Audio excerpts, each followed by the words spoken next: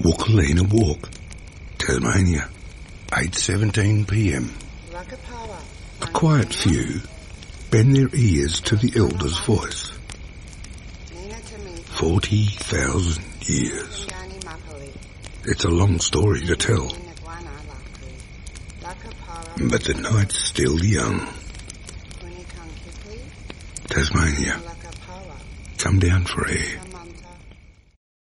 Millions of despairing men, women and little children, victims of a system that makes men torture and imprison innocent people. You cannot shake hands with a clenched fist. Produced by a nuclear exchange would be carried by wind and water and soil and seed to the far corners of the kingdom of God, the kingdom of heaven. It's one small step for man, one giant leap for mankind. We're not saying that planet Earth is coming to an end. We're saying that planet Earth is about to be refurbished, spaded under, and have another chance to serve as a garden for another civilization. Most of the people in here are just your reflections. They're your mistakes. 1776 will commence again if you try to take our firearms. 1 million of the planet's 8 million species are threatened. You are what you repeatedly do. Therefore, excellence ought to be a habit, not an act. Your lives and the credibility of the United Nations is at stake. Epstein didn't kill himself. The reason this is such an interesting time is not only because we're on the threshold of the end of this civilization. They're trying to take you out with bullshit. The experience of the past 2 years has proven beyond doubt that no nation can appease the Nazis. To those who can hear me, I say, do not despair. The misery that is now upon us is but the passing of greed, the bitterness of men who fear the way of human progress. The hate of men will pass, and dictators die, and the power they took from the people will return to the people. And so long as men die, liberty will never perish. In the language of the U.S. Department of Defense, these are unidentified aerial phenomena. Roswell's a very interesting place with a lot of people that would like to know what's going on. There is very compelling evidence that we may not be alone. This is the Garden of Doom.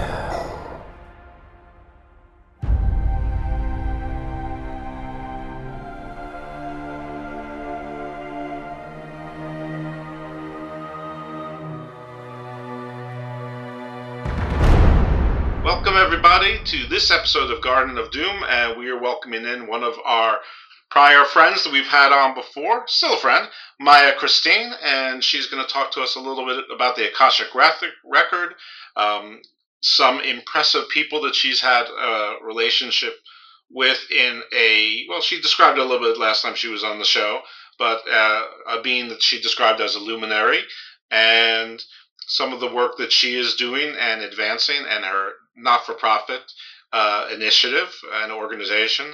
We're going to learn about the crystalline grid, a little bit about Andara crystal glass, and all sorts of other fun stuff and hopeful stuff and stuff about energy and positive energy. So without further ado, I want to welcome in Maia Chrystine to the garden. How are you today? Hello, Jeff. I'm doing fine. Thank you. And thank you for inviting me back. No, it was a pleasure. We got so much good feedback on your last show. It's nice to have some positive stuff. This show goes in a lot of different directions, and some of them are scary, and some of them are hopeful too. But I like to sprinkle in enough garden to balance out the doom as well. So you're definitely on the garden side of things. Thank you. I'm glad to know that. I think you already knew that. So thank you for coming back in.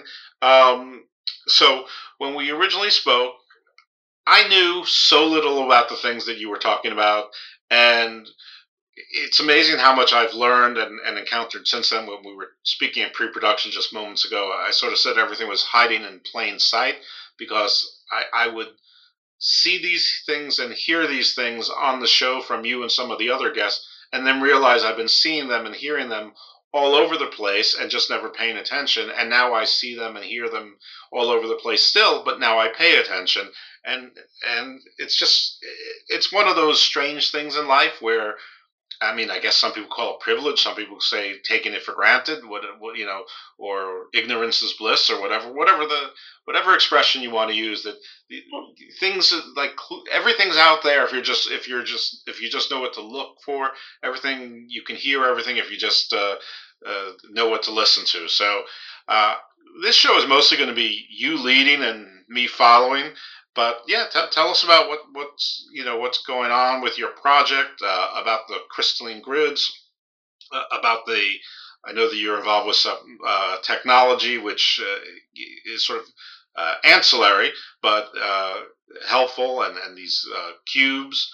So yeah, I think I'll let you sort of describe it in your own words, because I'm sure you can do a much better job than I can. Okay. Well,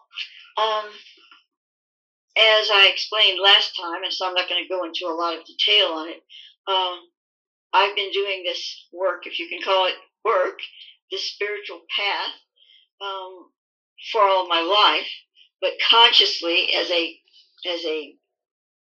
true, service, I guess you could say, or what I felt was a service for the planet, since I was about 17, and I'm 72 now. And I've never done anything else. I haven't raised family. I had a marriage, in and out, but I didn't, there was nothing I did other than that. And I didn't plan it, but it just turned out that way. And I never wanted anything else. I mean, it seemed perfectly natural. So I've gone through a lot of different phases with it. From the very beginning, when I was 4 months old, and I pointed to the night sky and said star, and my mother wrote it down. She said, I better write this down. And it just kept on going, and the beings that, or I should say, I don't want to say beings, they weren't bug-eyed beings, they were perfectly beautiful human beings, but they were star kindred. When I was 5, I guess, I had a, astral experience. I thought it was a dream at the time, where I went into a mountain, was flown into a mountain, and this was in 1955 in the Ozarks on a dairy farm, no television.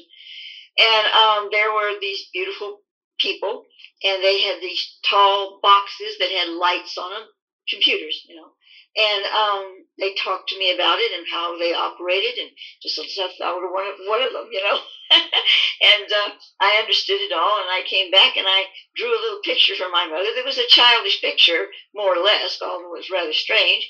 And I told her that this was a clock controlled by the mind. That was what they told me. So obviously I started very early, or in the womb, I guess. And by the time I was 17, everything really started. The beings started appearing to me and to my mother sometimes. Occasionally she was with me when they made appearances, the star kindred. And then, I started tuning into the Akasha, as they helped me to do, and I was able to draw a lot of the sciences and the histories of the planet and whatever from that. My mother's Edgar Mitchell, who was then back from the moon as an astronaut, yep. My material, and he was very impressed with the science, and he had me and my mother, we lived in San Antonio then, Texas, come to Houston, Texas, where he was still at NASA, to research me, which he did for a while. And he told me, he thought my science was real, but he couldn't devote his time to me because he was going to be starting this organization, which turned out to be the Noetic Sciences, of course. So, but that served its purpose. It gave me a feeling of validity, that I wasn't just making things up. And so after that, things just kept going, I guess you could say. And here I am today, I'm not going to tell the whole story, but that's just give you a brief rundown. Well, I'll tell the folks, if they want to hear the whole story, the episode is called Crystal Blue Persuasions. I'm not sure what number it is offhand, but you can certainly search and look for Crystal Blue Persuasions. I think it was either 32 or 42, but it's somewhere in that range. But the whole story is there, and yeah, I'm not sure if we mentioned Edgar Mitchell then as well. We probably did, but yeah, Edgar Mitchell was I think he was the 4th man on the moon? oh gosh, I'm not good at numbers, but probably something like that. Yeah, I mean, he's not just an astronaut. He's one of the astronauts who was in the moon landings, and he's come back and he's been very devoted to, I guess, what we'll call in air quotes paranormal investigations. He just thought it was science, and he was also very involved in some of the UFOlogy as well. So, a lot of people think that these things are tied together. Not, no one really knows for sure, and they don't have to be. But they, we often, when I say we, I mean, I don't mean you and me. I mean, this show often intersects where, aliens and spirituality, or deities, the divine and spirituality and aliens, it all sort of might be one and the same, and what they are, isn't going to be decided by Garden of Doom, or if it is, where I'll be very rich, but it doesn't matter. You just have to accept that there is something there, and there is this connectivity, and you and I became acquainted from, I think, the Earth Ancients group, which Cliff Dunning's been kind enough to be on the show as well. And I also had a guest named Vladimir Wiedemann, who his show dropped on today, actually, September 5th, the day we're recording this. And he described his own experience where he was in the mountains of Tajikistan. And he had an experience where it was very much similar to the way you described it, except his came much later in life. He was a young man. You were a young child, where he described it as a download. And I said, well, do you think that was what they call the Akashic record? And he's like, maybe, but don't get bogged down in language. Language is a human construct. It doesn't matter what we call it. It's all the same thing. And I'm like, that made an impression on me. And I've actually listened to the show 3 times since then. So there's a lot of people talking about the same thing. So just if you don't hear Akashic record, or you hear spiritual cloud, or download, or just any kind of spiritual knowledge, insights, or tapping into, these folks might all be talking, and probably are all talking about the same thing. So with my little, we'll call that a footnote, I turn the floor back over to you. Okay. Well, the star kindred that communicated with me, and sometimes with my mother, were very spiritual beings. They're not religious. But they're source God based, I guess you could say, in their thinking and the way they perceive reality. And of course, then they introduced me to my mentor. But that was many years later, 10 years later at least. They said I would eventually be able to communicate with my mentor.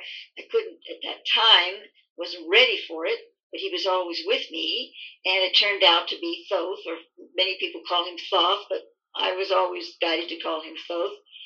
And he's been my mentor since then, but he's an illuminary. He's beyond ultra-terrestrial. He's a, just beyond that, kind of like a yogi is beyond the normal crowd.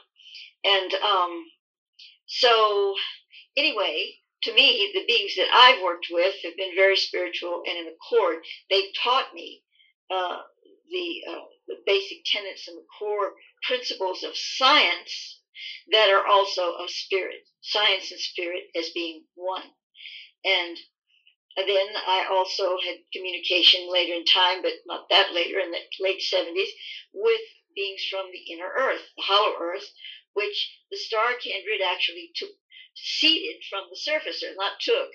It was an agreed upon thing. The Lemurians and Atlanteans, when things were breaking up, some of them, agreed to go into the inner earth to establish a sort of an ark, a reservoir of humanity, of a pure consciousness and form that could later reseed, at least spiritually, the surface of the earth.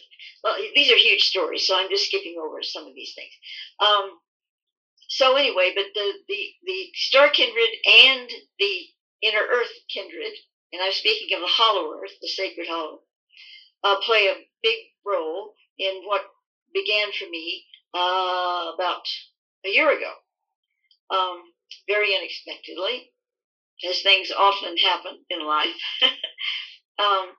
So here I am in Crestone, Colorado, where I returned to live in 2017. I'd been here in the late 1990s, and it's a very sacred place. And I came back for a purpose, and but that purpose was not entirely illuminated for me. I just knew that there were certain sacred reservoirs, let's say, of consciousness in this area that I was needing to return to integrate with. What makes it sacred? How do you know it's sacred, or is it? Well, sacred is a relative word, obviously, but I'm not speaking religiously. When I use the word sacred, I mean it's pristine, it's pure, it's of spirit. It's not relative to a religion. It's relative to the heart and soul of the individual. Gotcha. So maybe what's sacred for me may not be entirely sacred for you, but it's the spirit that counts. So it's not about ley lines, or it's not about Native American. Well, it is, because you can't talk to a Native American person who's not a true follower of their heritage, that is not speaking spiritually. They're spiritual persons, and science is spirituality. That's the way I've been taught from a child, from my sources, that literally raised me in a way. Mm-hmm. So it's all spirit. Everything is of spirit. And you think, well, like you could think of a few things that aren't of spirit, and that's true. But that is where things get broken, lost, out of alignment. It's really like being out of alignment more than anything else, because you can't separate anything from spirit, but you can find that certain things or persons or souls become lost from it. They become disenchanted with it, or confused by who they are in the scheme of things, and then things start going downhill. But that doesn't mean that they aren't a spirit. It just means that they can't find the direction to turn to be able to face the light, and yet they're standing right in front of it. You know what I mean? It's like they just can't quite see it yet. So everything's a spirit in that sense of the word. But when I talk about sacred, it's what's in my experience, in my relativity, that I see things that are sacred to me. I can say that they're in my focus, because really everything is sacred in a way. Okay, understood. So we've established that this area is sacred to you, and it might be to others, but we're not saying that there's a American Stonehenge there or something like that you were called there, or that it's, we could just say. Okay. Well, then, Chris, if you Google the San Luis Valley in Colorado, or you Google Crestone, Colorado, which is the town within it, mm-hmm. and it's especially the center of the whole spirituality. This area right here, Crestone and the Baca Grande, which is the land right around it, has more spiritual centers collected together of different types than any place on the planet. That's a fact. And so it's very spiritual here, and it's not one religion. It's all of these different, spiritual callings in one tiny little place here. And there's also, stories, and I mean, it's famous for the portals, the star portals that are here, and the darker sides too, because where there's light, darkness tries to, crowd it out. So there's the cattle mutilations and all of that. But starships are zooming around all over the place, and this is a pretty active area. I mean, it's famous for that. Yeah, well, we had Chris O'Brien on probably in early August, late July, and he's one of the foremost experts on the San Luis Valley. And if anyone wants to see, I mean, first of all, check out that show, because we had him on for almost 2 hours. But also he was on the Netflix docuseries, the UFO Declassified, or Declassified UFO. He was on 2 of their episodes. So he's around. You Google him and you can find him. But he did verify that the San Luis Valley is very special, very unique, and and he said he agreed with you. It's the most significant spiritual area that he's aware of anywhere, up there with Bermuda Triangle or, pyramids, and anywhere he put it up there against any of those places as well. So yeah, you're definitely not the only one, and he talked about it as well. And he did indeed touch on cryptids and unidentified flying objects, a leprechaun, fairy folk, but also, like you said, the cattle mutilations, and I don't understand the whole cattle mutilation thing. One day I'll get somebody on to just try and explain that one to me, if they know what that's all about.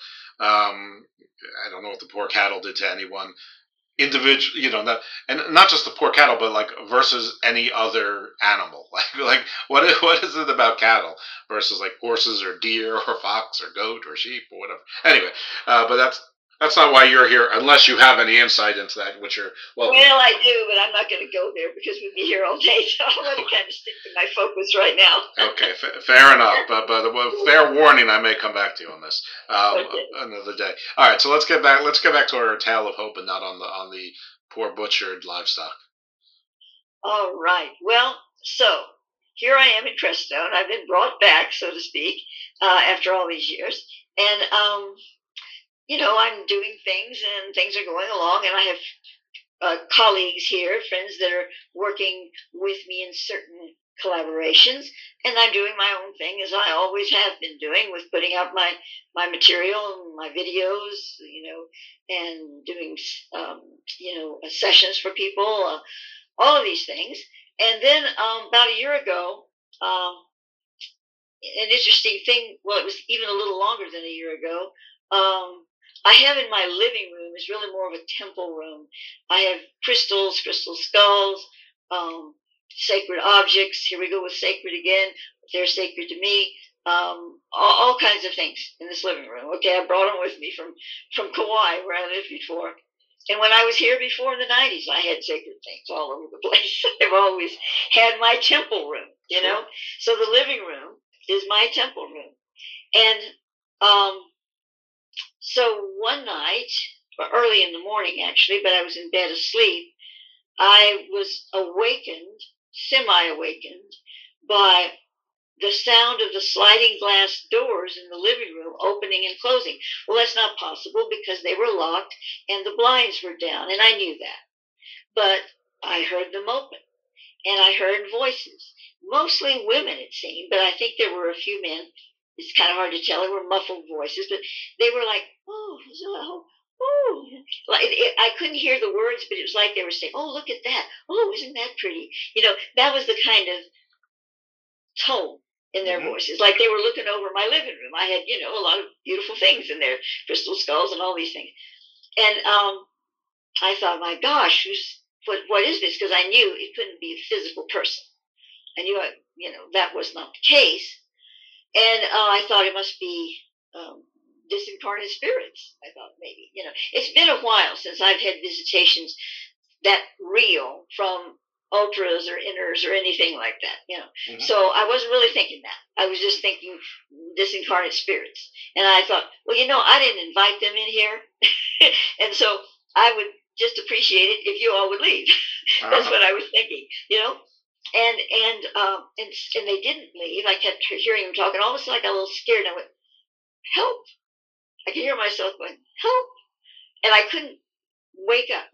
I couldn't get completely out of my state. But this was not a dream.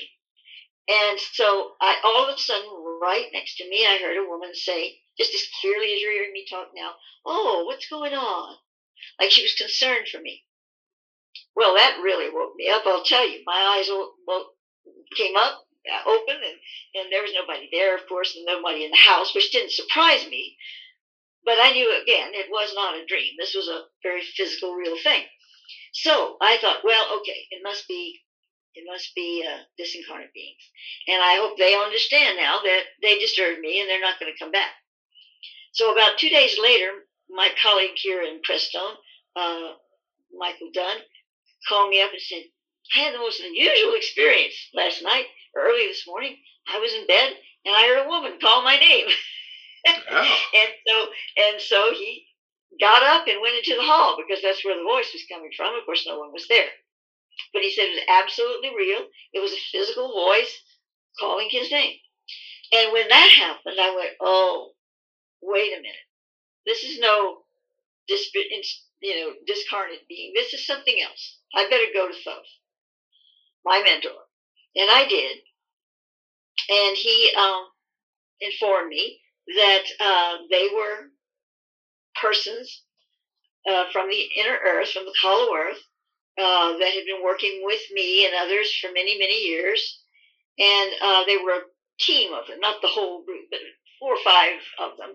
And they didn't just drive up and come into my house. That's not how it happened. They have these, they're very human because they're related to us. They're Scotch, Irish, English, they're Lemurian, Atlantic. They have all these descendants. They're our people here. They didn't come from other stars, although now that they're in the inner earth, they have a lot of star kindred mixed in with them. But we do to some extent too, even though we don't realize it. Anyway, so I don't like to call them beings. They're just people, but they're people with an extraordinary story to tell because they're living in the sacred hollow of the earth, the sacred again.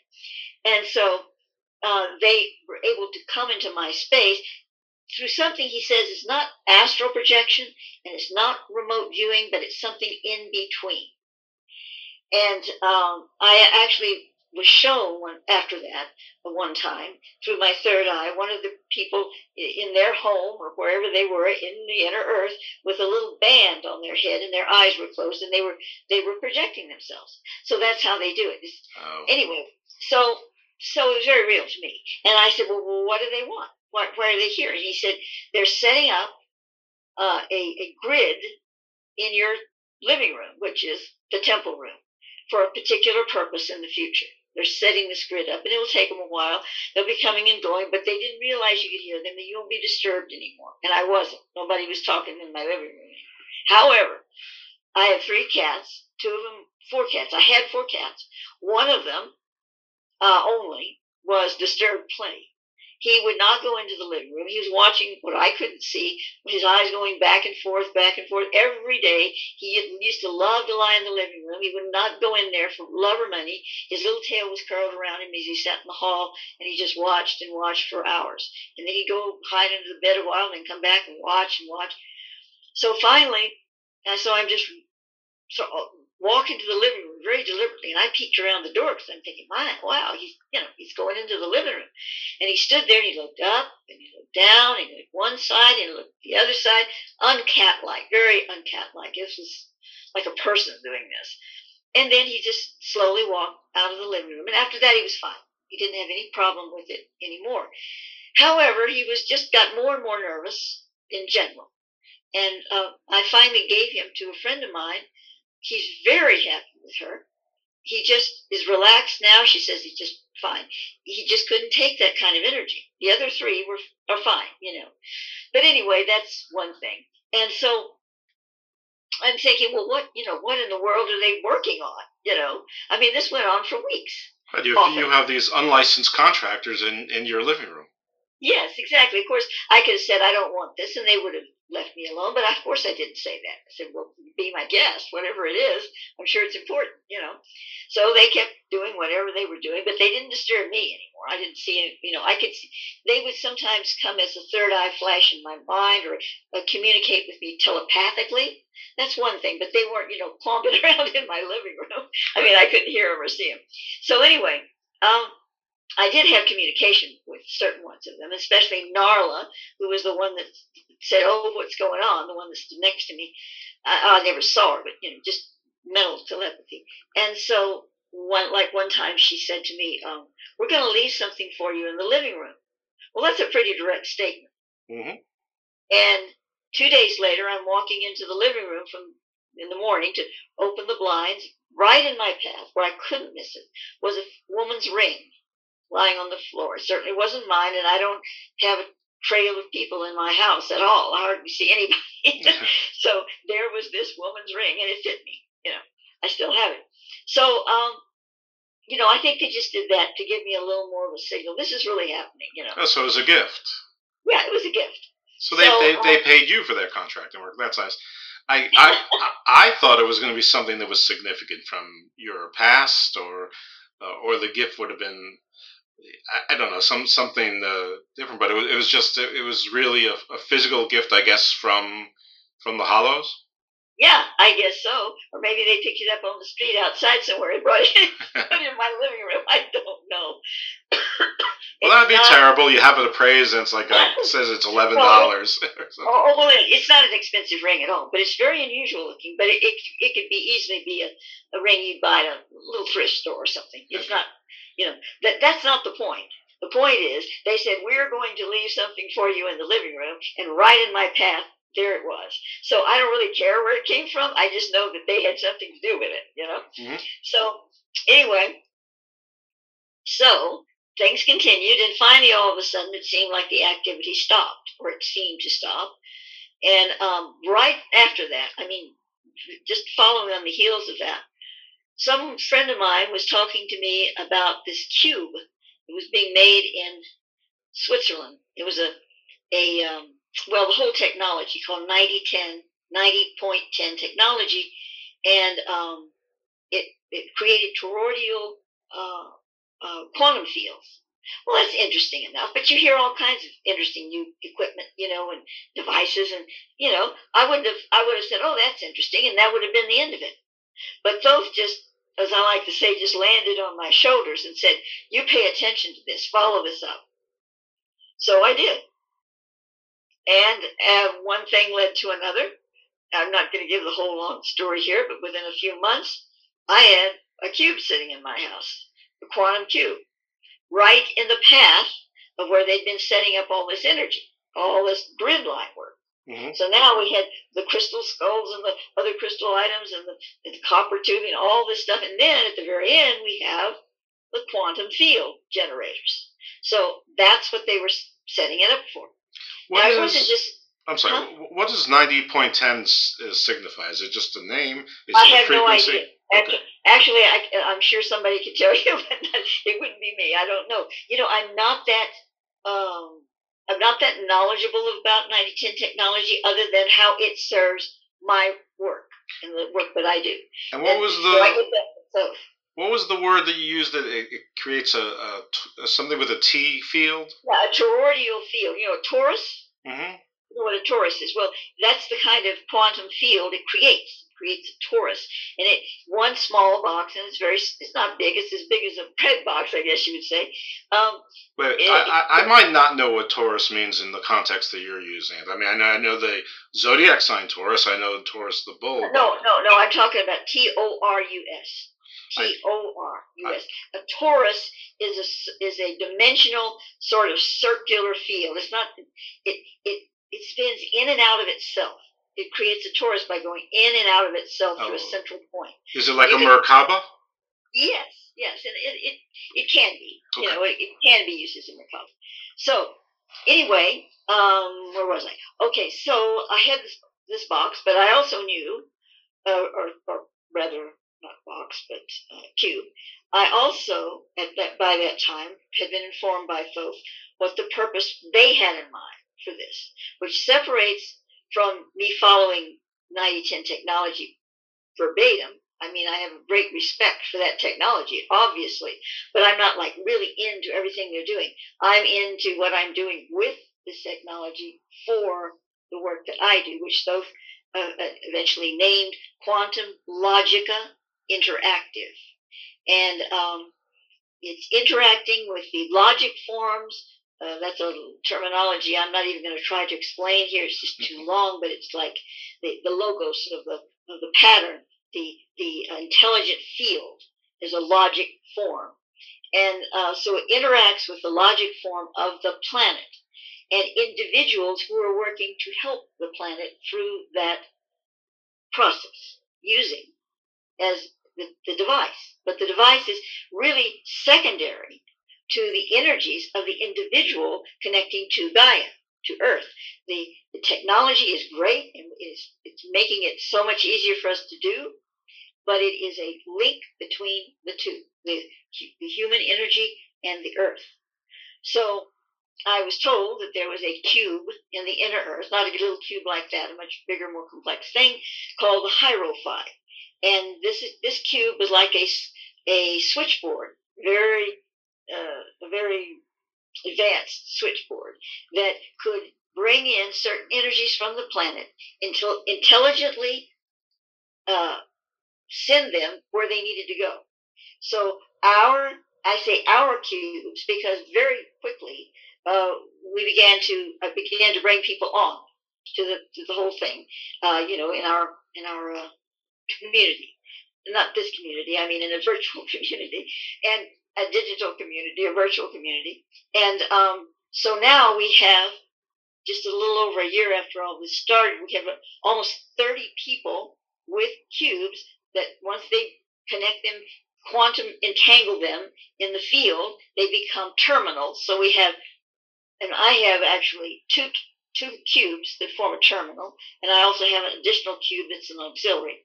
So let's say we have nearly 30 terminals, and all these terminals are connected through the quantum field for a specific purpose, the QLI, Quantum Logica Interactive. And we daily work with this. I receive information from both what we're to stream, to broadcast through these cubes, not just individual cubes, but through the network, to the planet. Now, we're not trying, what we're doing is not interfering with anything. We're not trying to change things that are like, oh, well, we want this person to be president or this thing. That's not what we're doing at all.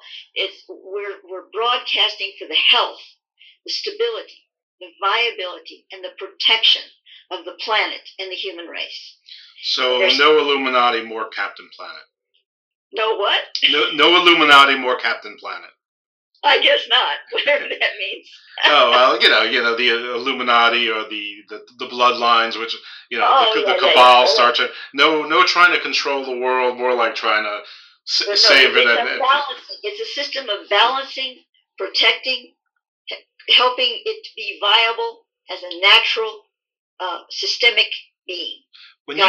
When you say a cube, I can't, and a mysterious cube at that, I can't help but think about the Kaaba in Mecca. Is there any connection? That's interesting you would say that. There's not a direct connection, but we are going to be streaming to that platform, to the not just the Kaaba, but the whole system that has the Kaaba and what Thoth calls the cube of stars as a balancing dynamic, and the actual physical Kaaba is part of that system that we're going to be working with in the next few days. So it's funny, not funny, but interesting you would bring that up. However, no, the cube itself is not that. It's no direct correlation that way, no straight line anyway. So what we're doing is, as we do this, we are also receiving. This has become not only something that we're putting out there through Thoth's direction, but also all of my 50-something years of material, of information, from sciences to histories to whatever, that I have received through my own experience. So I can't try to say it's genuine in anyone else's experience, but it certainly is in mine. And I had more than one scientist feel that it was genuine science. That information I'm using to bring in, Thoth's encouraging me to bring it into to the people who are doing this work, so that they're receiving literally a mystery teaching, you could say, as they are preparing themselves to be the vessels, so to speak, to stream this energy to the planet that you could do without a cube. People are doing it. They're sitting there praying and meditating for the earth, but this is a specific kind of function, and we are using to amplify it and to focus it and to connect it to the sacred hollow of the earth and the work that these persons are doing in there. So it's a little more dimensional in a scientific way. And so what we are doing, these persons need to be able to feel the resonance. They're not just following orders. Oh, Maya says, Thoth says, we're just going to stick this little template in the cube tonight. I received these templates that they put in the cube, and we're going to stream it to the planet, and then we'll put another one in, and then we'll put another one in. It's not like that. That's too automatic. That's too follow the leader. Everyone that has a terminal is involved very specifically with their own inner experience and how they're receiving it. And also, we have some people involved that are very savvy on various levels. I mean, one who works with sound frequencies, two that work with sound frequencies big time, not just dabbling in it.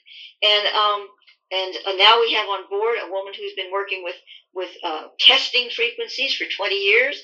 She came on board because she found one of my templates online. And she just, she didn't find it. A friend in Fiji found it and said, would you please test this for me? And she said, well, okay. She ordinarily wouldn't have, but it was a friend, So she did. And she went bonkers over it. She went, oh my God, and she found out it was doing exactly what Thoth had said it would do. But she didn't know that. So she contacts me, and so now she's in our group. She has a cube, and she's our tester now. We can test these things. We've been testing what the cube is like when you get it out of the box. You put it together, it generates a quantum field, and then she tested it when she put what we call the routing template. It's just a design. It's a template. Put it into the cube, left it overnight. Take the template out. She tested it again. Now it's rooted to the hierophant, the inner earth, and the whole system. Then, when she tested it again, rooted, it was like 10 times more powerful, even more than that. Or I say powerful, more expansive, more active, whatever you want to call it. It's like taking it off battery and plugging it in. Exactly. That's a good analogy.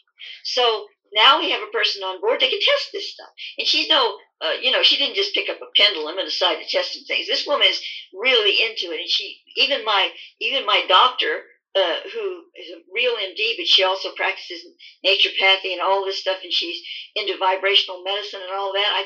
I told her the name of this lady that's doing the testing for us that just come in. She said, oh, I've heard of her. So, these are people out there that really know what they're doing. So I'm just giving you an example, but we're bringing in more and more different people that have talents, qualifications, certainly intelligence and spirituality, to think for themselves and to bring in their own understanding and to dimensionalize the work we're doing. So it's not just that they're just sitting there going, okay, Thoth says do this, Thoth says do that. No, they're involved in creating this, and it's growing in that way. Certainly, the information I receive from Thoth is germane. It has to come through. But after that point, all of these people are working with it. And we also have other people involved who can't afford to buy these cubes because they are rather expensive. And they have the capsules. There are certain capsules that you can wear around your neck that they're like little pill capsules. Actually, I think that's where they got the capsule from. But inside them are these spheres, 5 spheres that have been burned with the same quantum field. Now, they're not as powerful as the cube, but they have that resonance. And Thoth has shown us how to burn foils and wrap them around the little beads, which is something they do in 9010, but that they do it for herbs and things like that. But Thoth is doing it to show how to connect the capsules that the person is wearing with the terminals, the Quantum Logic Interactive Network. So even though they are not quite as connected as if you had a terminal, they can still give energy to it, and they can get energy back with wearing the capsules. So that's interesting. We have about 40-something people all together, but we have, like I said, we nearly have 30 people with terminals. Then we have maybe nearly 45, something like that. I'm bad at numbers, of everyone that's working with it right now. And it's growing. It's growing. Let me ask you a couple questions. You said it's rather expensive. What's the price tag? A burned cube, is $2,800. Oh, yeah, that's expensive, sure. Yeah. And then, but once you get one, if you wanted to have another one, this is the reason why I wound up 3. You can order a DIY kit, do it yourself, and you get the bars and you get the little plastic thing that you put it together to make a cube, but it's not burned, it's not active. You have to put it inside your active cube. So you have to have an active one that you bought for the expensive price, and you put that inside it and you burn it. So then you have 2. Now you have another one that's just as good as the first one.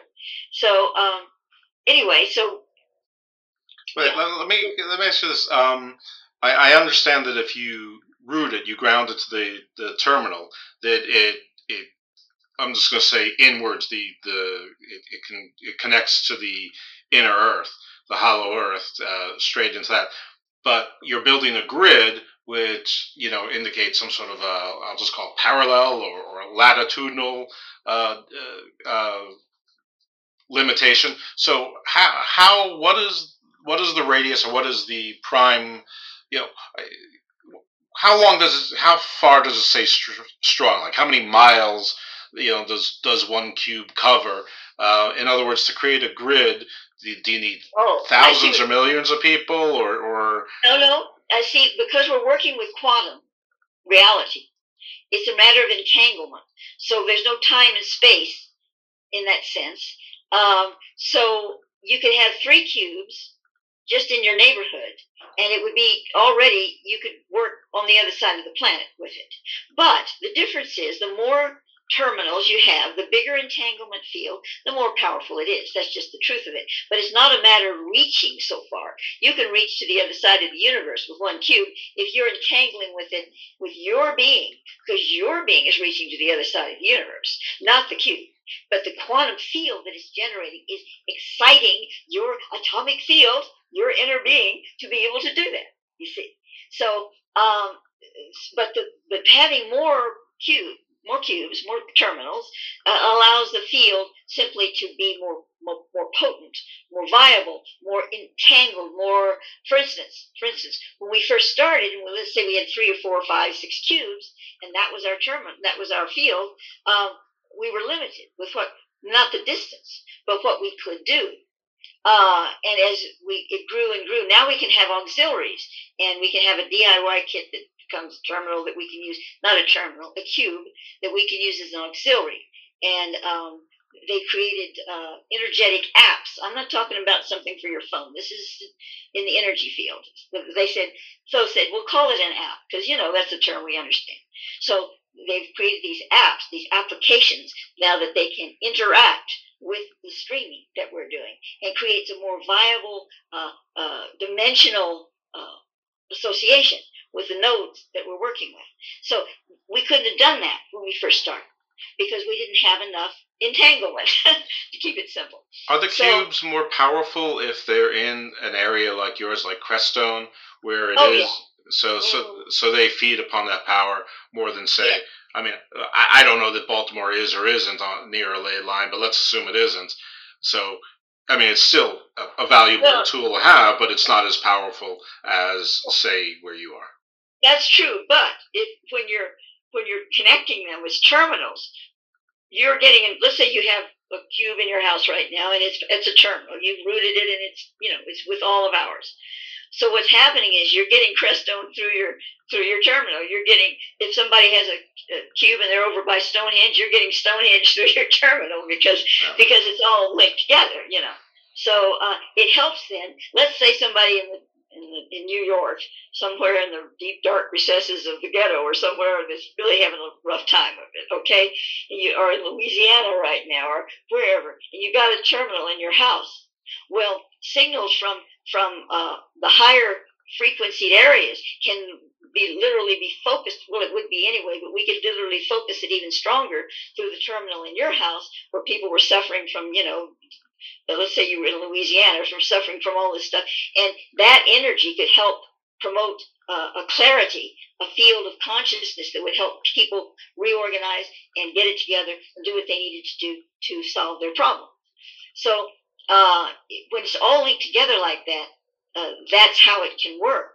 I'm just touching the surface of this, Jeff, because it's kind of mind-boggling, and we've been doing it for a whole year now, one step at a time, so it doesn't seem so overwhelming to us at this point. But to try to tell it to you in the public here, it sounds woo, it sounds too much, But you have to have started and do it step by step. And people that come in now, we have PDFs, beginners guides and manuals to help them, understand what they're working with at the time. So it's really not as complex as it sounds when I'm just trying to spill it all out to you right now. If you were to look at it, it would go, oh, okay, yeah, I get this. But it's really hard to just sit here with you and try to tell the whole thing just in a few minutes. It's just not that easy. I understand. Well, to the extent that I can understand, but I understand what you're saying. And also, as if I understand correctly, the terminal and the routing also enhances the power from. And I'm just going to use I think the city you named was Seraphi or Seraphim. Seraphim is the name of the very special city and area in the inner earth that I happen to be working with. That's a whole other story I won't get into here, but it has its very special purpose in the inner earth. So that's the area where the hierophant cube is. But it's not just the cube, as I said. It's the people that are working with it. It's the star kindred and the inner earth kindred working together on this. And our little project, as ambitious as it sounds, and I believe it's genuine, especially since this lady came in and started testing it all. But it's one part of a much, much, much bigger picture.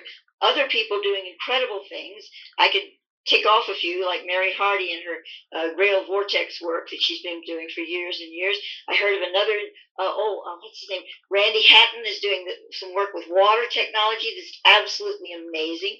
You could go on and on. So I'm not trying to say that our project is going to save the world. Of course not. But everybody's going to save the world if we all get together on it and do our part of the picture, So that's what we're doing with our part. Well, that's great. I'm wondering, and this is again very, very terrestrial, I'll call it. But is it helpful for efficiency and to speed up the project to have cubes, sort of around the 7 continents and islands, and yes. Versus if they were all like in the Mountain Time Zone in North America? It would be. This is. Well, Thoth encourages me to have the stream, and I have the stream of that, it being more international. Most of the terminals now are in the United States. One is in Canada. We have 3 in Australia and 1 in Ireland.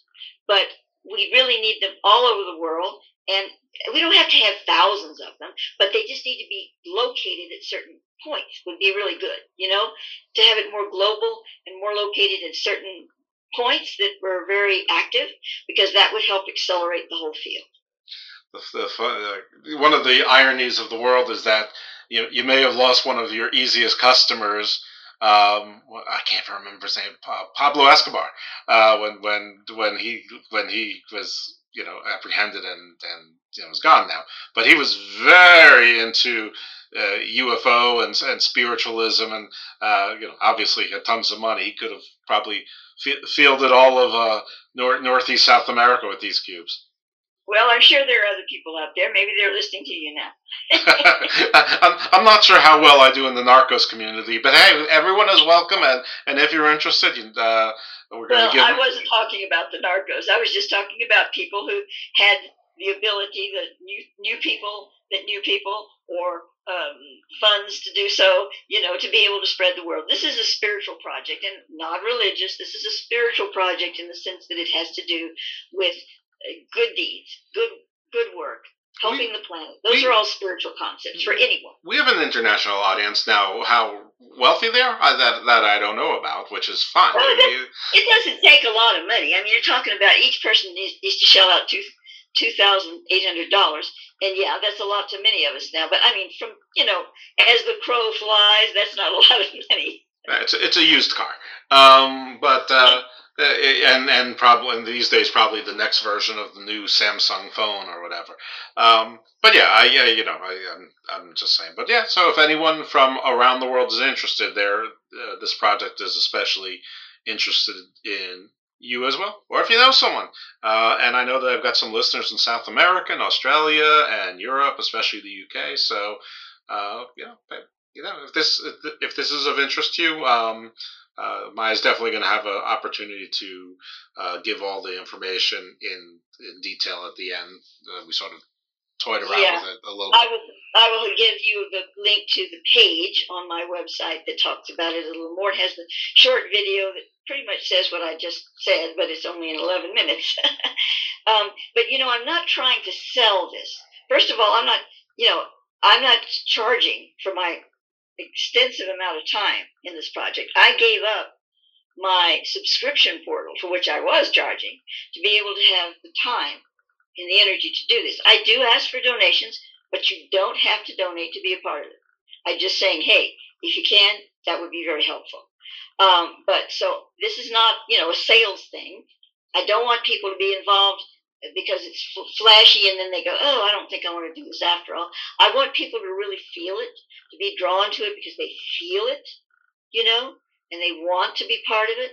So that's not what it's about, but I would be very happy to see people that were really feeling it and really wanted to commit themselves to doing this work, which doesn't take that much time, to be a part of it, especially right now if they were on certain sacred nodes and places on the planet. But you don't have to be. In fact, it is good to have people with cubes in locations that really need the energy. Not just the highfalutin places, but the ones that really need the energy. Because then, from one side of the node, from Stonehenge or from Shasta or from Crestone, can be broadcast into these other areas that really, really need the energy, It can be anyway, but if a cube was there, it would be even more. A terminal was there, it would be even better.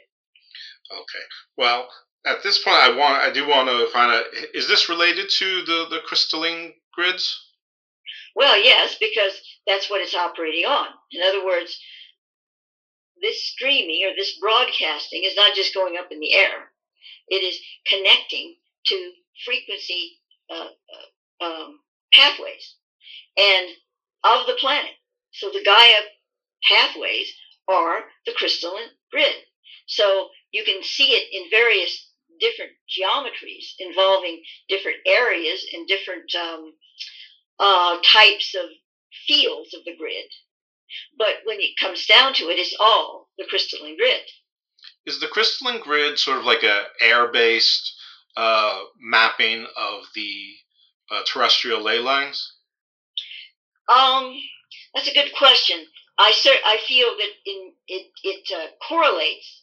It follows the terrestrial ley lines to a point, but it's far more dimensional because it's not relying on 3D. Like a flat plane, you have to go through this mountain and over to this area. It's like, yes, that's part of it, but that's just the surface, the tip of the iceberg. It's a dimensional field, and it's created from the piezoelectric energy of the planet.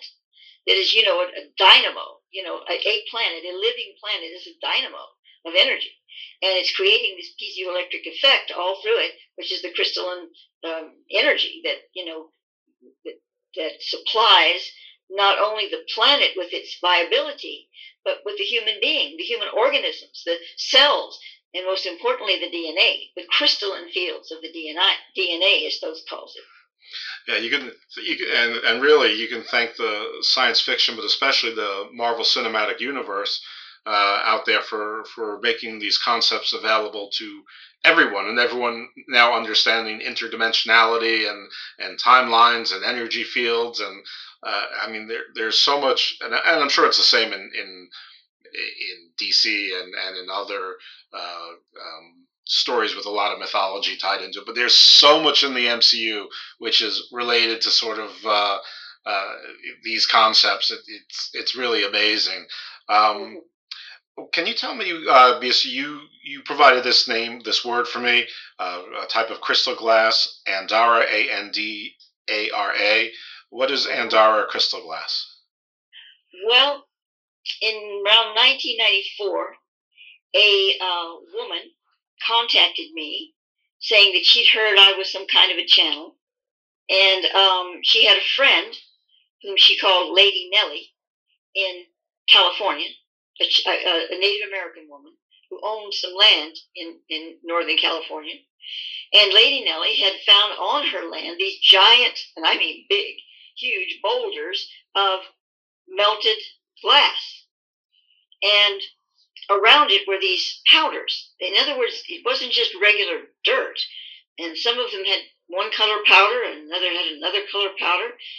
Very unusual, just like it was plopped down there with the glass. And she was feeling the energies of this. So she had her strong relatives come up there, the guys, and she broke it up into pieces. Or some of it, and so she had chunks of it, and people were being healed by it. They were experiencing visions. They were having all kinds of things with this glass. So Lady Nellie asked her friend to find somebody that could tell her from a channeled perspective what the heck this was. So I took it to Thoth, and I received the name Andara, and that it was receiving energy from a multidimensional field that these beings, these Andarians, had brought to Earth. Now, I'm not going to go through the whole long story. If you want to read it, I will give you a link, Jeff, to put up there, and you can read my whole story about it. But that's the gist of it, that it was a healing property. However, it is glass. Now, when you see it nowadays, and I'm not selling it for sure, but after years passed, and all of a sudden I happened to, go on the internet, because there was hardly any internet when I was, well, there was, but not a whole lot of people were using it then. But when I finally got on the internet, it's like, my God, they're selling it everywhere. They're selling Andara glass for the crystals. They call it Andara crystals for tons of money, man. I mean, tons of money. Yeah, I'm seeing that. I see it, and it even references Thoth, and yeah, it's all over the place. I'm seeing 300. Yeah. But I'm not making anything from it, I guarantee you. So, anyway, they don't like me to say that it's actually glass, but that doesn't matter. It's what the energy is, what is in the energy field of the glass, as it turns out. And this is going to be, my name's going to be mud for the Andara sellers, but it's actually, well, the original glass off of Lady Nellie's land, it's kind of hard to say that, was trash glass. I don't know why it was dumped there or what we actually found a Coke bottle in one of the pieces. And you think, oh, well, forget that. No. It was charged. It was burned with a sacred energy. It doesn't matter what it is. It doesn't matter if it's a beer can. If it was charged with sacred energy. But, the people that sell it out there like to call it crystals and whatever. So, Thoth had said to me at the time, in years that followed, the Andara frequency would come up in other kinds of glass, lava glass, other places. So now it is.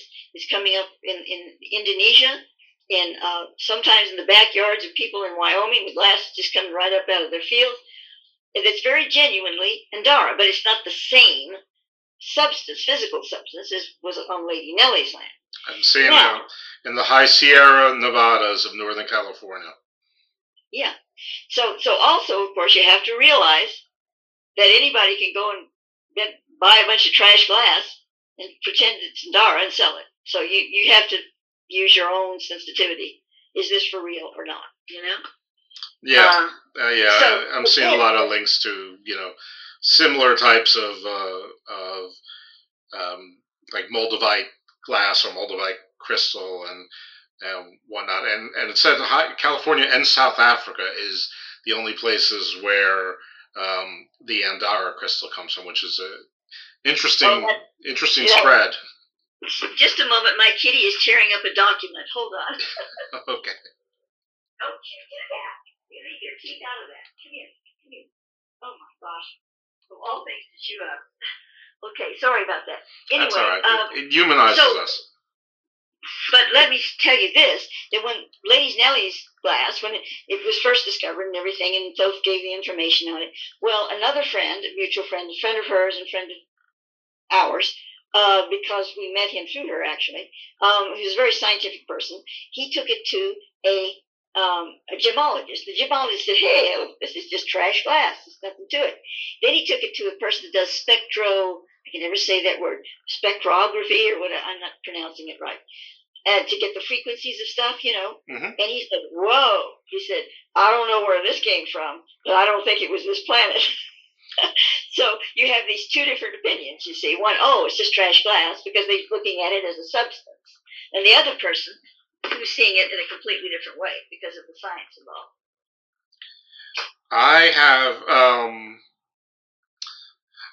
I have a question for you. Do you know anything about the like the volcanic glass-like plane? Oh, it's like 10,000 miles long. Like it's connected through Southeast Asia down through what would have been Lemuria, or part of it, Australia, almost all the way down to Antarctica. Wow, no, I don't, but I'd sure like to know about that. Okay, I only heard about it recently from a gentleman named Bruce Fenton, who you might know as well because he's the science editor on Earth Ancients. And I don't know, it just sounded like that glass might have. I mean, he didn't exactly call it glass, but glassy.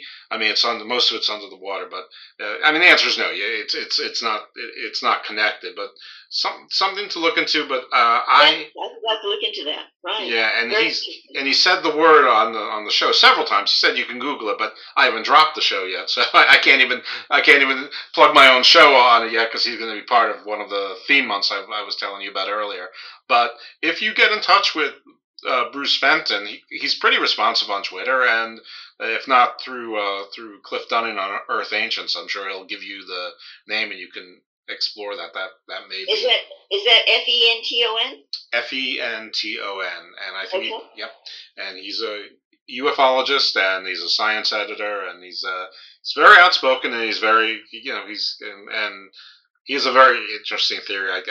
When that show drops, I hope it does bonkers business because there's a lot of good stuff on there, a lot of very interesting stuff on there. I don't know if that glass is connected at all to anything that you're talking about here. I don't know either, but I just know that those many years ago, folks said it would spread. It would be found in other areas, in other glass-like substances, and eventually in crystal.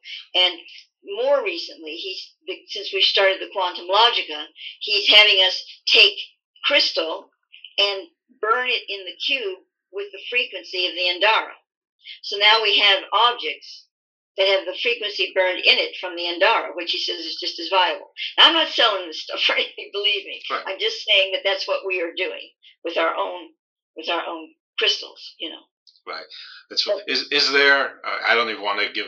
Well, you're not selling it, so I mean, is there like a secondary market for burned crystals where people burn? Somebody invests $2,800 and then they burn it and they sell them for $250.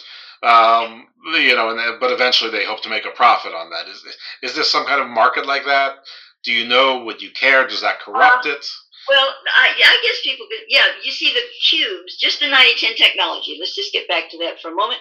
The cube itself, if you put a crystal in there and you leave it for 3 hours, just bare bones. You buy the cube, it says this is a burn. When you put it together, it's active, and you put a crystal in there and you leave it for 3 hours, and it is burned. What does that mean? It means that it has the quantum frequency in it, big time. And it will last for at least 500 years, probably longer. So, you could burn an object and you could sell it. Or you could heal your friend's grandmother by putting her picture in there and broadcasting, healing energies to her. That doesn't mean, voila, everybody would be healed overnight, but people are healed, or at least helped to be healed by some of this technology. Now, mind you, I'm not selling any of this stuff. I'm just telling you how people could use it. And if they wanted to, I guess they could sell it. But I don't think they're doing that right now. I hope not, because I really don't want to see it commercialized. I mean, I'm not against people making money, honestly, but certainly not. But, even the thing with the Andara, you just don't know what Andara is real and what is not, unless you're, well, I do, I feel I do anyway, but unless you're really sensitive, you don't know. And then also, it shouldn't be that expensive. Oh my gosh, it really shouldn't. So it's become an industry. And I kind of, I don't really care for that. Okay. But it wouldn't necessarily, the motivation couldn't impact the energy. You can't corrupt this. This is beyond our little motives. Yeah, you can't corrupt it. You can't corrupt it. However, and even Oliver, who's the inventor of the 90-10 technology, who is an incredible person, very sincere, very spiritual person, he says that the way they've created this device and everything, you can't use it for bad stuff. If you tried to, hex your neighbor, it wouldn't work. It's a high spiritual. Again, I use the word spiritual, but a higher force. It's just not down and gutter. It's something that works on a higher frequency. So no, you can't use it for ill. You can, you could. But he did say that people, the intelligence, the spiritual intelligence of the individual that's operating it can make it perform better or not as good. You know what I mean? It's like, because it's working through the frequency of the individual. That's where it's coming from. The cube itself is an interesting technology and very useful, but it's just nothing if you don't connect it to a living being. Does he have a patent on it? Oh yes, I'm sure he does. Yes. Yeah, well, then he could. That's the answer. He can enforce it legally if he wanted to. So he could sue for patent infringement. So I guess since we are earthbound, he could. He's got earthbound remedies. Right. But I was talking more about using that technology and just Oh, so was I initially. Believe me, we were talking about the same thing. It's just this is how my mind goes. Is that he's basically created an open source technology that could back when you first had CDs, whatever, Led Zeppelin would come out with a CD, or well, I guess they were gone by then. But Aerosmith came out with a CD, and you could burn CDs. And people would have the new Aerosmith CD, and it would be just as good, but Aerosmith's not getting anything out of it. Right. But the music, it's sort of the same thing. So they'd have copyright infringement. Right. No, you can't turn around and sell cubes. Definitely not. That would not be a good deal unless you wanted to wind up in a huge lawsuit. Right. There you go. So that's what I'm talking about. So it would be an earthbound solution, but we're not suggesting anyone should do it. It just again, just my mind was going in a couple different directions. One was the spiritual, and one was the very earthbound business part of it. Well, there is another interesting thing I'd like to add to this, and I was told this by Oliver's colleague who works with him, and that is that. For instance, they've done a lot of this, but this is just one story that was told me. And I guess this was in Europe somewhere. They're in Switzerland, but their manufacturing is in Germany. There was this bay, water bay, that had some coral very close to shore, but it was dying, I guess, because it was so close to shore and pollution, people throwing stuff in the water, I don't know. But the whole area was just getting dead. I mean, the coral was dying off. There was hardly any fish in there. It was just polluted. So they burned a bunch of crystals. I don't know how many, a lot of crystals. And they put these crystals right on the shoreline. They were on the physical shore, but they were near enough to the coral reef and the whole area, because it wasn't just the coral. The whole area was sick, And so they did this in this little cove. It was a small cove. And I think it was like in 3 months or 4 months, because they had divers were going down and checking the coral, whatever, and they found that the coral was growing back, little by little. Coral takes a long time to grow. This coral was just growing back, and fish were coming back, birds were coming back, and even some animals that were not indigenous to that particular little area, that environment, were coming in. They were being drawn in. So this is really quite incredible, and this was a real, scientific project. I don't know who did it, but that they worked on to prove that, these fields are real. And where was this? I don't know. It was in Europe, I'm assuming, somewhere. He mentioned this story to me casually. He wasn't, giving me super details on it. Oh, okay. I would think they'd want to promote that sort of as not proof of concept, proof of proof. And But yeah, but Oliver and his team, they're just not about making a lot of money. If they were, they'd be doing it a lot differently than they are. They are researchers, and they researched this technology for 20 years. Then they decided they should let people use it, to help research it for them, and also to help people. I mean, that's what they did it for, right? So they said, okay, it's time. Let's just let it out there. And yes, they need to make some money, and they're going to protect their property, but they're not big on, buy our cubes, buy our cubes. In fact, as I understand it, Oliver turned down an Oprah show or something like that. I don't quote me. It wasn't, maybe it wasn't Oprah, but it was a big show, because he just said, I just don't want to go that big. Okay.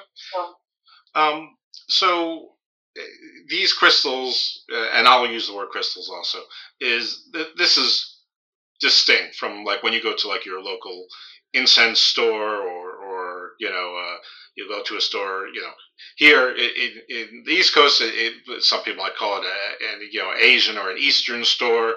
Others, there might be a head shop, or others there might be the spiritual store, whatever. But there's crystals and there's incense and things like that, sold tarot cards, wherever you might find something like that. And there's always crystals for sale as well. This is a whole different level of crystal, right? Well, you can buy the crystals anywhere and put them in and burn them in the cube, and then you've got a extra crystal. You have a quantum crystal that's going to last you maybe thousands of years as far as the quantum frequency is concerned. In fact, you don't have to just burn crystals. You can burn your clothing in there. Now, the clothing isn't going to last as long as the quantum frequency, but it's not going to last 500 years. But the quantum frequency would, if the clothing would. I have some shirts that are rivaling that. Well, anyway, so you can burn your clothing and wear them, for healing purposes. You can burn anything in there. You can burn your cell phone, but because the cell phone is constantly receiving these not too good frequencies, from the cell towers and stuff, you have to reburn those every 3 days. It will lose its because of that, because it's being bombarded with this other frequency. But otherwise, the cell phone will still work? Oh yeah. Okay. Yeah, it's when I say burn, it's not hot. It's just that they've used that rather than charge. If you charge something, you have to charge it again. If you burn it, it stays forever, basically, except for the cell phone, because it's constantly receiving these other frequencies that are degrading it. I gotcha. I understand the concept there. That's why. I hear the sacred cell phone. It reminds me of the holy hand grenade from Monty Python. So there's something that just seems wrong about a sacred cell phone. I didn't call it a cell phone. I know. My cell phone. Yeah, this is all me, but I don't know. That'd be fun. I guess the cell phone does everything else for us. Why not, have healing and spiritual properties too? Well, they say it does heal. Actually, the cell phone, during the period of time where it's actively burned before it starts degrading because it's still receiving those bad signals, it is healing. It is helping. Several people have talked about how they've gotten rid of their migraine headaches by putting the phone up next to their head, which you'd never do. You'd never do unless it was during this grace period of being quantumized, Yeah, that was really reversing the whole 5G, Oh, it is indeed. It is. In fact, this technology, these cubes, you have them in your house, you're not getting any negative stuff from 5G. Yeah, like Verizon or AT&T should buy these cubes, and they should burn all their phones and then have that as a sales pitch. Yeah, right. You get Netflix, HBO Max, and it's been infused with 9010 technology. Yes, that would be great. Yeah, that'd be something. See, me and Oliver, I feel like we'd be a good team. All right, this is very cool. This is very interesting. So, and this is tied in. Is this directly tied into your project now? Is this project and yours one and the same? Oliver's work in 9010 is what it is. I don't have anything to do with that. I bought their technology to use in my project. Okay, so let's talk about your project. Let's talk about you. Let's spend a little bit of time on you. So what is your focus right now? My focus is Quantum Logica Interactive. The work with the Hierophant, which Thoth incidentally told me that the Hierophant cube and much of the technology in the Hollow Earth is based on what he called intuitive circuitry. Because I noticed when I'm remote viewing there, and I have been for, in the 70s I was remote viewing there, and I kind of left it alone, but I'm doing it again now. I've noticed there's not a bunch of, you see pastures, and they love horses. They got horses everywhere, and it's like, well, where's the technology? Obviously, you have superior technology. A lot of it was gifted them by the Star Kindred. Where is it?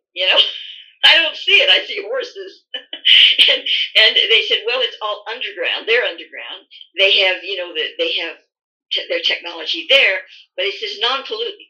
It's very utilitarian. So you don't have to have 50 machines. In other words, we could have hundreds of machines to do what one tiny little matchbox does for them.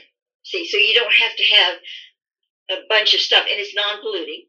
It's what he calls intuitive circuitry. And the Hierophant cube is created by that as well. And I said, what is this intuitive circuitry? Or whatever he was calling it at the time. Later he called it intuitive circuitry. And he said, well, it self-organizes through the intuitive logica stream of the planet. It's not that you're telling the computer, I want you to do this and this and this. The computer is saying, you've created me so that I can form a logic stream to understand how to better do the things that need to be done in this particular focus. And so it has an intelligence. And I thought, whoa, that's very cool. And then he said, well, Nikola Tesla had a similar version of this, but it was very primitive. And I hate to say that about anything Nikola Tesla did, but compared to what we have now here, but it's the same thing. And I said, really? Because I didn't know, And so about 2 weeks later, and I know it was intended, up in front of my face pops this thing called Tesla phoresis. And I thought, I've never heard of that before, Tesla phoresis. So I punched it in, and lo and behold, it was intuitive circuitry. They weren't calling it that, of course, but it was exactly what he told me. And they said they're just now discovering that it was within the Tesla coil. Obviously, Tesla knew about it, but our modern scientists are just now discovering that Tesla had this baked in, shall we say, the Tesla coil. And I'm going, wow, because that's exactly what he told me, So these things happen all the time. My gosh, Jeff, I know a lot of people listening now are going, wow, she's really off her rocker. But I've been doing this, nothing else in my life. Not the quantum logica, but the work in general, the science and working with the beings and all of that. Consciously, since I was 17. That's over 53 years. And I have never desired to do anything else. I've never felt I've been misled. I've never felt that I have had anything but the most loving and communicating, transparent friendship with Thoth, you could call him that, and the other beings. And Thoth now has an incarnation in the inner earth, has for many more years than I've been alive. And so whatever this is that I'm calling Thoth, and I'm calling this, and I'm calling that, again, like you were saying earlier, they're words. But whatever it is I know, a guiding, again, spiritual force. That is, it is loving, it is kind, it is direct, it is truthful.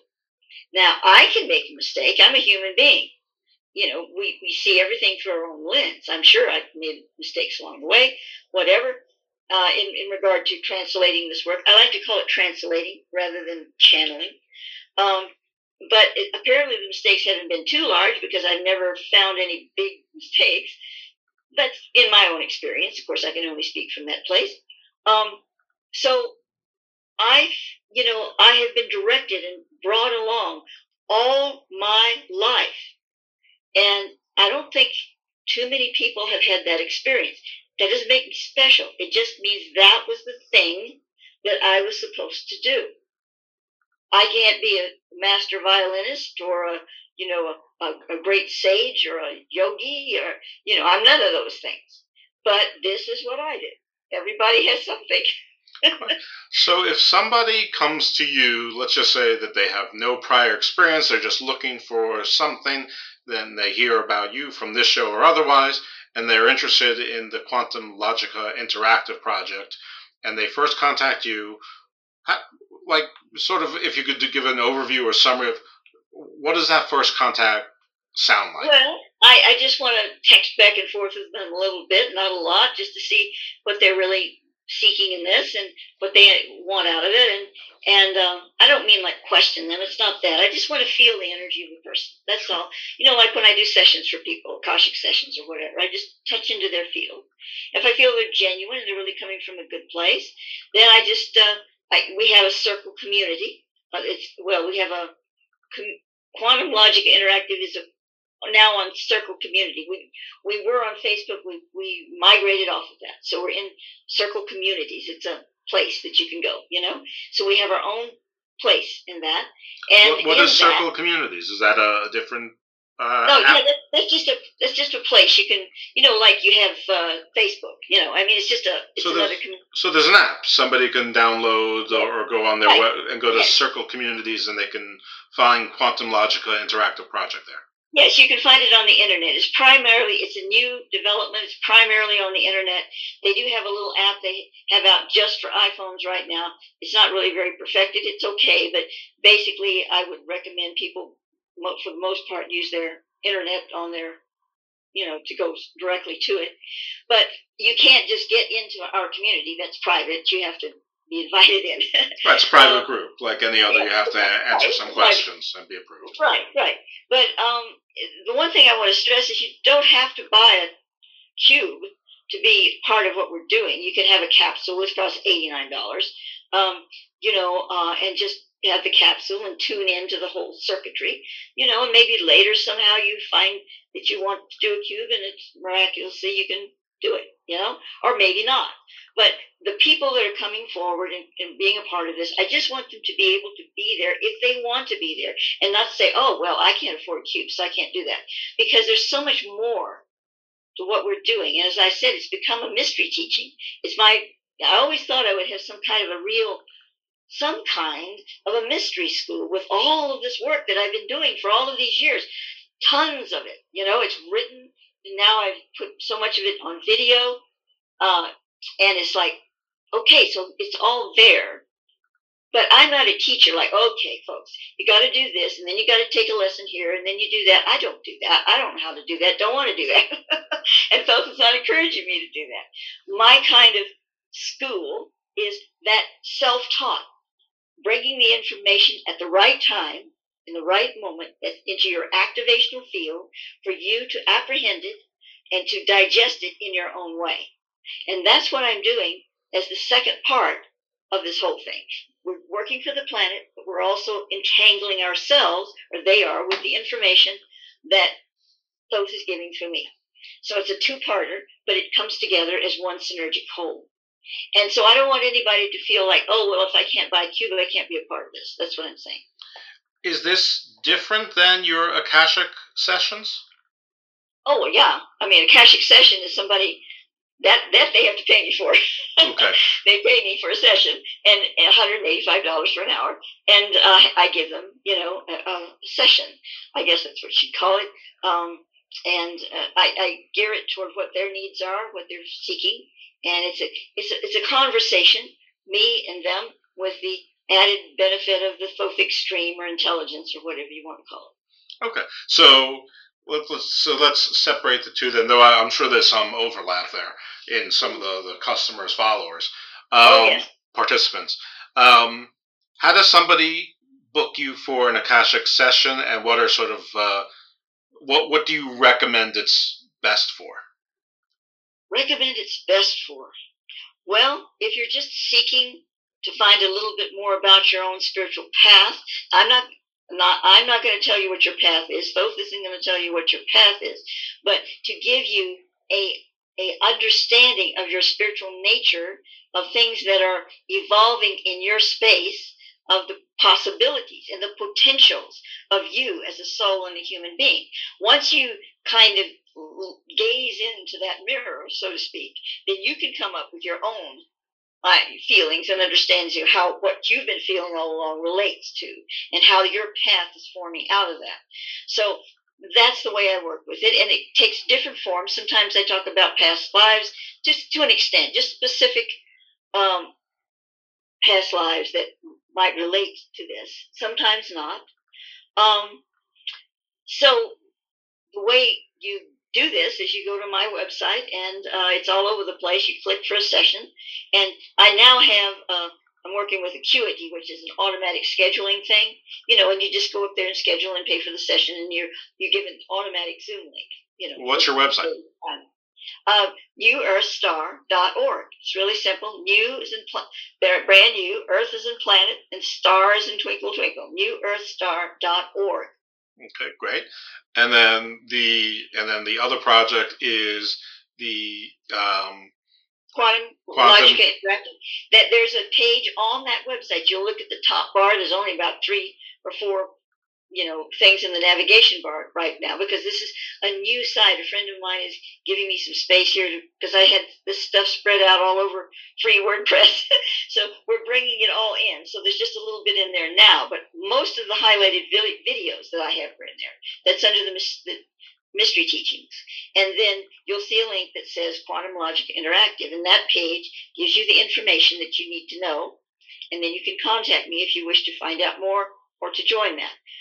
But there's also the sessions. I do custom art, spiritual images art for people, meditational art, and I do sessions, but my main focus is the global work, really, more than anything, whatever that form that takes. And right now it's taking the form primarily of the Quantum Logic.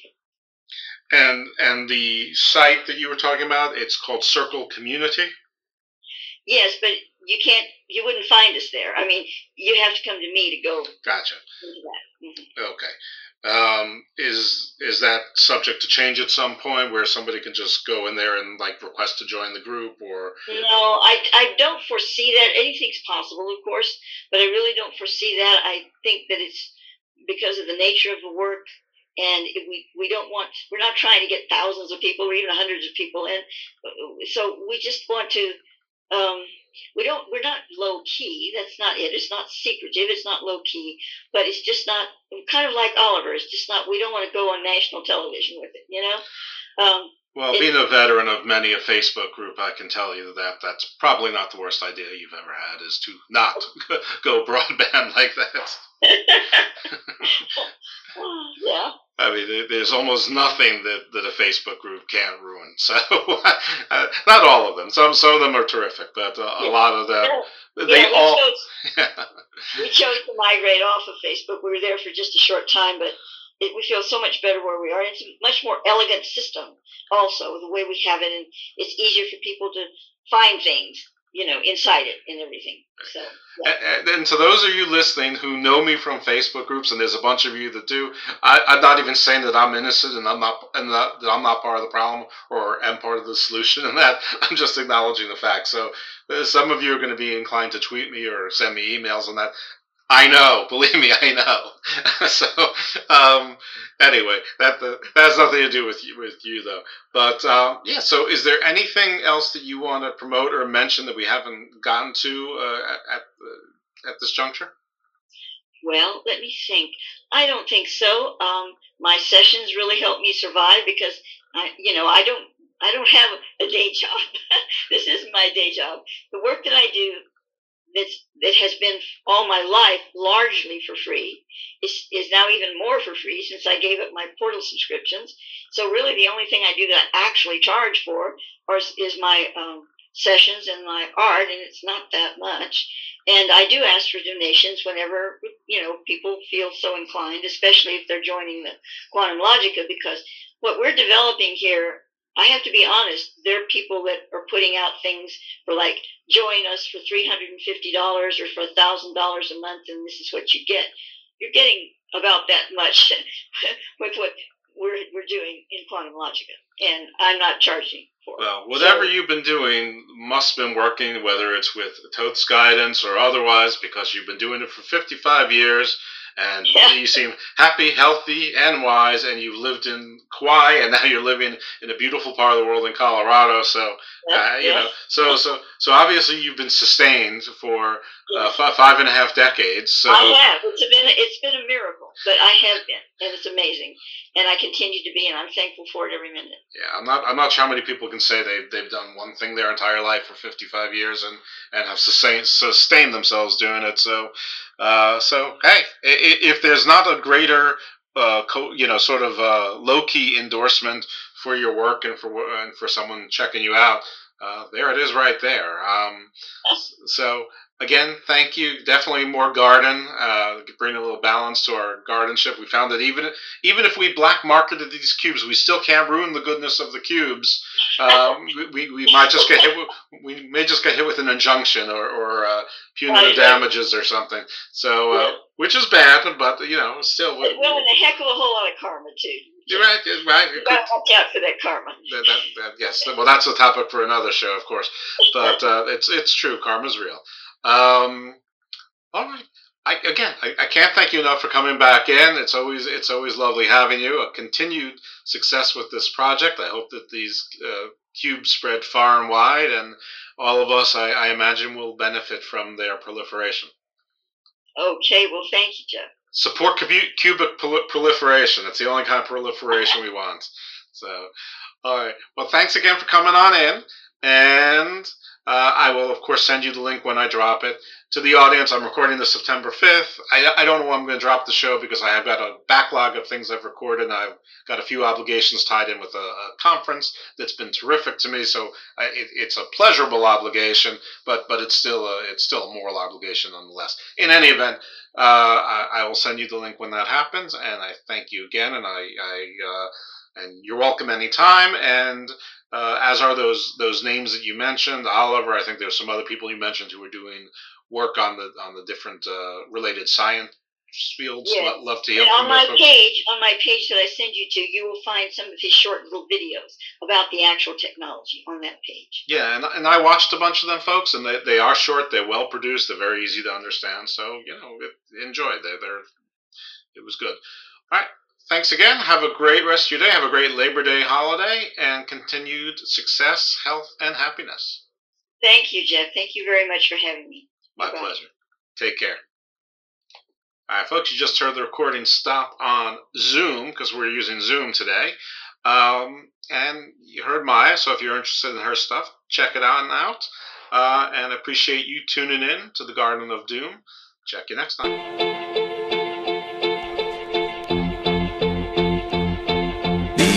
My waves get lost in the ocean. 7 billion swimmers, man, I'm going through the motions. Set up a flare, need love and devotion. Trade it for some faces that I'll never know, notion. Maybe I should try to find the old me. Take me to the places and the people that know me. Trying to just connect, thinking maybe you could show me. There's so many people here, then why am I so lonely? Can I get a connection? Can I get a connection?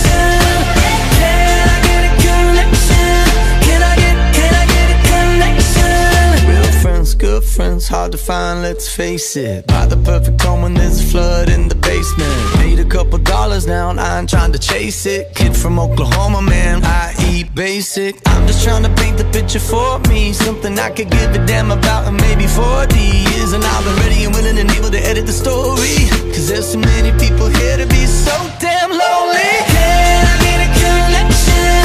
Can I get a connection?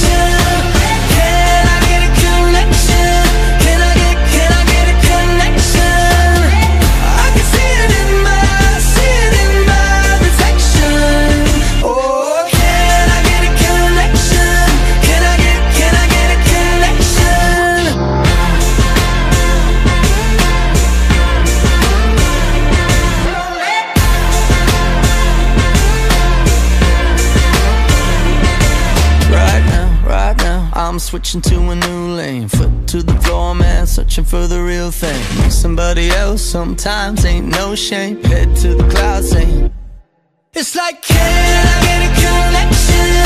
Can I get a connection?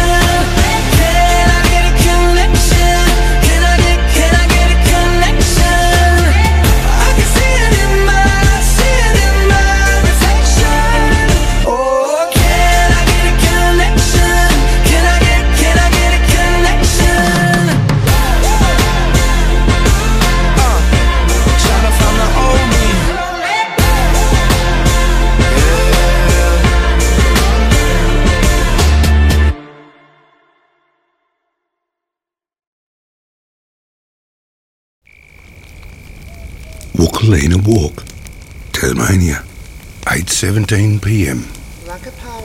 A quiet few bend their ears to the elder's voice. 40,000 years. It's a long story to tell, but the night's still young.